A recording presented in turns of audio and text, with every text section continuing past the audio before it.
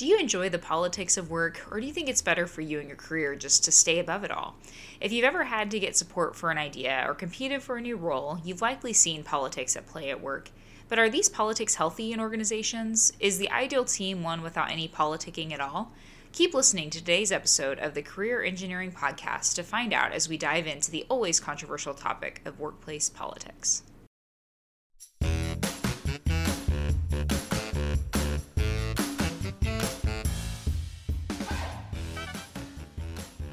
Hi there, we are Haley and Jordan Anderson, and this is the Career Engineering Podcast, where engineers help other engineers have better careers. We're a husband and wife engineering team who are passionate about helping you excel in your workplace. After working in the energy and aerospace industries, we both got our master's degrees in organizational behavior. And in this show, we dive into some of the biggest challenges we each face at work that we didn't learn about in our technical degrees. As engineers, we all love to know how things work. So on this podcast, we'll look under the hood using research and experience to help you better navigate your coworkers, organizations, and careers. Today I want to talk about a phenomenon that I've seen played out so many times in organizations. One time I was on a project where we spent months preparing a presentation for just a 30-minute session with a leader to make sure our initiative was going to be funded that next year. We spent hours studying the strategy of the organization, the likes and dislikes of this leader to ensure that we communicated our project in alignment with that. At another company, I remember having dozens of meetings in prep for a call with an executive where we'd present a controversial idea. We tried to meet with everyone else that was going to be in the room to convince them to see things our way so they wouldn't say anything negative when the day actually came to present to them. Lastly, even something as simple as my small college nonprofit organization, I remember a team member taking me out to lunch and then asking me to tell my entire team to vote against someone that they didn't agree with in the upcoming school election.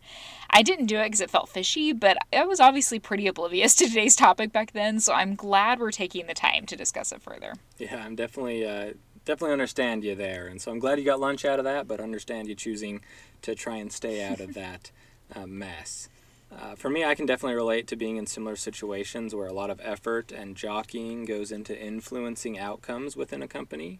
I feel like I've always been one who tries to kind of stay above and out of the politicking, so to speak, but I too realize that this is definitely an active force around me at work, whether I choose to participate or not. So I'm excited to dig into today's topic of politics at work and just better understand what all is happening.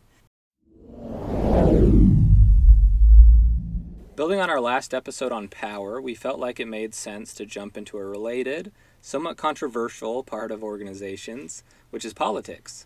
I know that I've really misunderstood this topic in the past, so we're excited to share what we've learned about politics in organizations with you.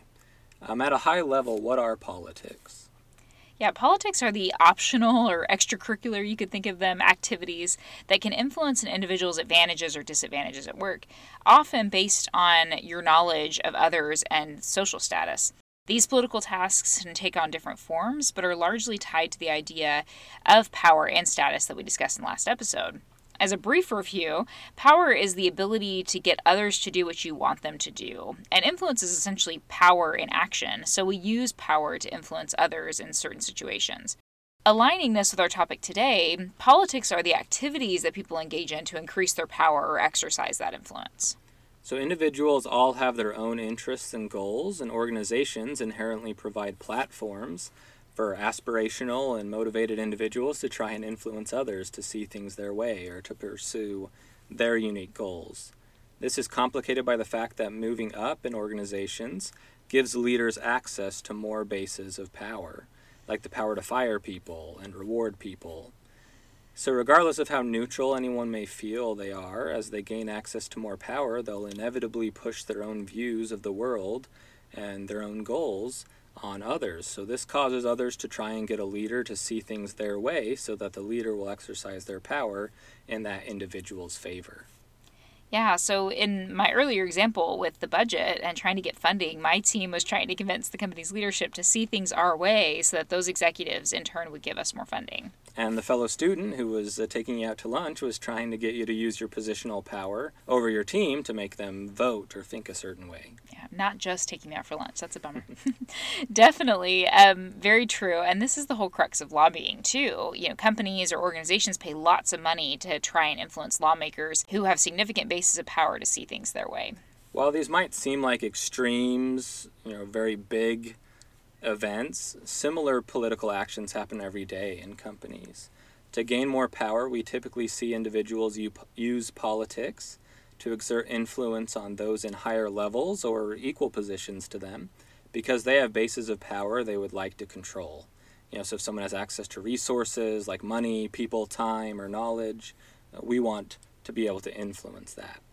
Individuals can also try to exert influence on those who are internal or external to our organizations. This can be particularly relevant for individuals who work in areas with lots of government regulations, but also just when competing with another division at work for the same budget or the same assistance. Yeah, and political behavior can also increase when individuals feel as if they're losing power.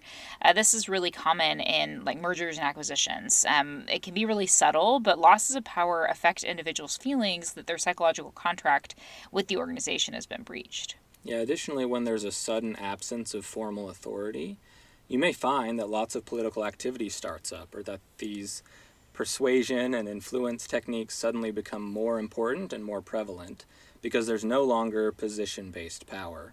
So when there's a reorg at work or a new team is formed with no named leader, people are very likely to begin politicking, either overtly or covertly, but they're going to politic for power to advance their idea of the world. This is really important today in the way we work today because one common trend is for organizations to create much flatter structures with less hierarchy, and there's certainly plenty of discussion that can go into that.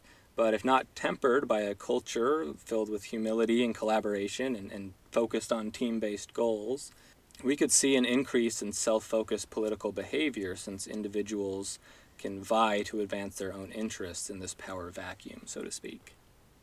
Yeah, so now that we understand the basics of politics at work and some of the situations that can make it more prevalent, I think it's important to return to the fact that while some people may believe that politics are always destructive to organizations or that good, healthy companies don't have any politics, that's actually not true. Every organization naturally has people with different perspectives, and as long as there are different perspectives, there are going to be a push between ideas on the best path forward. This can be healthy and productive if the leader's vision is good for the company. Think about Steve Jobs. If he hadn't effectively leveraged his influence to get those at Apple, and let's be honest, all of society to some extent, to think different, we may never have had the iPhone, and Apple likely would not be where they are today. Yeah, that's really a great example. And political behaviors can be good in trying to direct organizational goals and activities. It can get people to do things they otherwise wouldn't do, and so it's a major tool that an organization needs in order to promote change and really to get people moving in the same strategic direction forward. Or think about needing to unite a company after a merger, like you mentioned earlier, or coming out of bankruptcy. In these instances, a company really needs a compelling, uniting vision, and that often comes from a strong leader or unit which defines what they think the future should be for the organization and influences others to play along. Mm-hmm. Yeah, it's easy to get annoyed by politics, for sure, day to day, and to believe that you can either just stay out of it or that it's actually best that you never get involved in politics at work. But just like the Greek orator Pericles said, just because you do not take an interest in politics does not mean that politics won't take an interest in you. Yeah, I think anyone who went to public high school can relate. It's very hard to stay out of the drama, so to speak. So at least that's how I remember high school. Yeah, you mean grilled them back then, I'm sure. I did what I had to do. So we may like to assume that although performance and career success are determined primarily by knowledge, skills, and abilities, there are other factors like emotional intelligence, social awareness, and general organizational savvy that also play important roles. I'm sure we've all known incredibly smart individuals whose ideas have gone overlooked simply because they're not good at promoting themselves or knowing how to effectively influence others in the company. and so that they'll see things the way that they want them to. Yeah, I imagine lots of engineers today in the audience or technical individuals have problems with this, and so it's a big gap being able to know that, have that social knowledge and advance your idea of the world, for sure. Definitely. So how can we use what we've learned about politics to improve our political skill and therefore improve our experiences at work?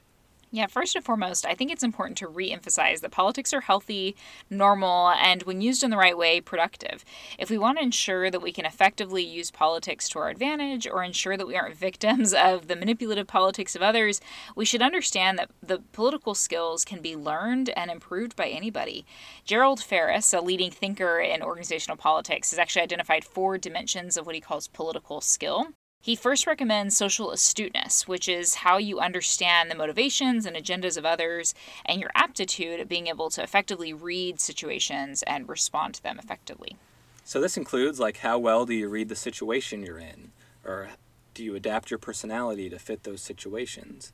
Additionally, how well do you know how you're being perceived by others? Can you understand how people are perceiving you? You can increase your social astuteness and self-monitoring by being more present in your social situations at work, observing others' body language and trying to read the tone of the room. And then you can try to adapt your style to fit these situations. Try mirroring the behaviors of your colleagues to get a feel of what this is like and adapt it to your own style. Yeah. Second, Ferris says we can increase our political skill by developing greater interpersonal influence or making others feel at ease, being likable, and in your ability to kind of build rapport all goes into this interpersonal influence idea. It can also be referred to as social intelligence, and it reflects how well you build relationships within the business. And this is really best developed by practice. And I know it's an introvert's nightmare. Trust me, I'm an introvert. But if you're like me, you do need to try to put yourself in positions where you can practice interacting with others. Try asking them questions and share information about yourself to find that mutual connection that will help people like being around you and want to be associated with you, which will really help want to be able to exercise that interpersonal influence in the future. His third point was that an individual can have better political skills by improving their network abilities. This is your perceived ability to engage with, build, and effectively use informal and formal work networks to advance your goals. So this ability will allow you to make connections across the company or across a profession that can then be leveraged when you need to influence others. The more people you know and the deeper connections you have, the more likely you'll be able to influence them or others around you. So social confidence, developed through practice, can help you develop these strong networks. Similarly, your organizational knowledge, your expertise, these things can really help you develop connections as you become a resource for others and understand how to get things done within the company. Lastly, Ferris has found that apparent sincerity, or how genuine and sincere others perceive you to be, is critical to a political skill. This links to emotional intelligence, or your ability to really know your own emotions and others' emotional states. So this means you should strive to be genuine, let others see the real you, and try not to put on facades. This trust is important in trying to get people to listen and follow your vision. Yeah, and we can also reiterate some of the things we talked about last episode when we talked about some of the specific tactics you can use to exert influence in organizations. The 4 main most effective tactics are rational persuasion, consultation, inspirational appeals, as well as collaboration. These could be effective ways to get people to see things your way and further your opinions. And at the other end of the extreme, coalitions and pressure are the least effective, so be careful using these if you really need to try and convince people to follow your path. So ultimately there's skills, and then there's these also tactics that we can use to improve our political behavior at work. So to conclude today's episode, politics are a natural part of all organizations, and at some point you will need to inevitably learn how to leverage political tactics at work and be aware of organizational politics to avoid being found on the wrong side of them.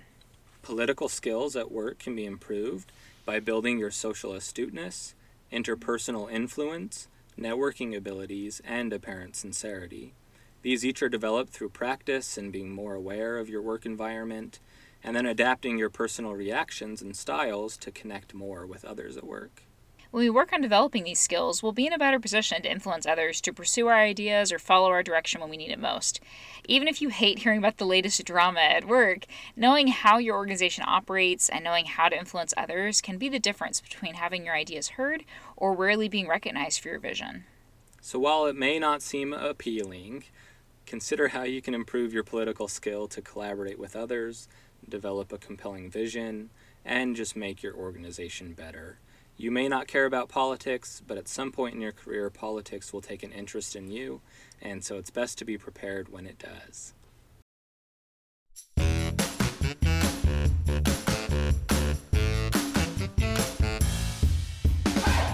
What challenges are you facing at work or in your career? Do you like what you're hearing here or have anything to add to the discussion?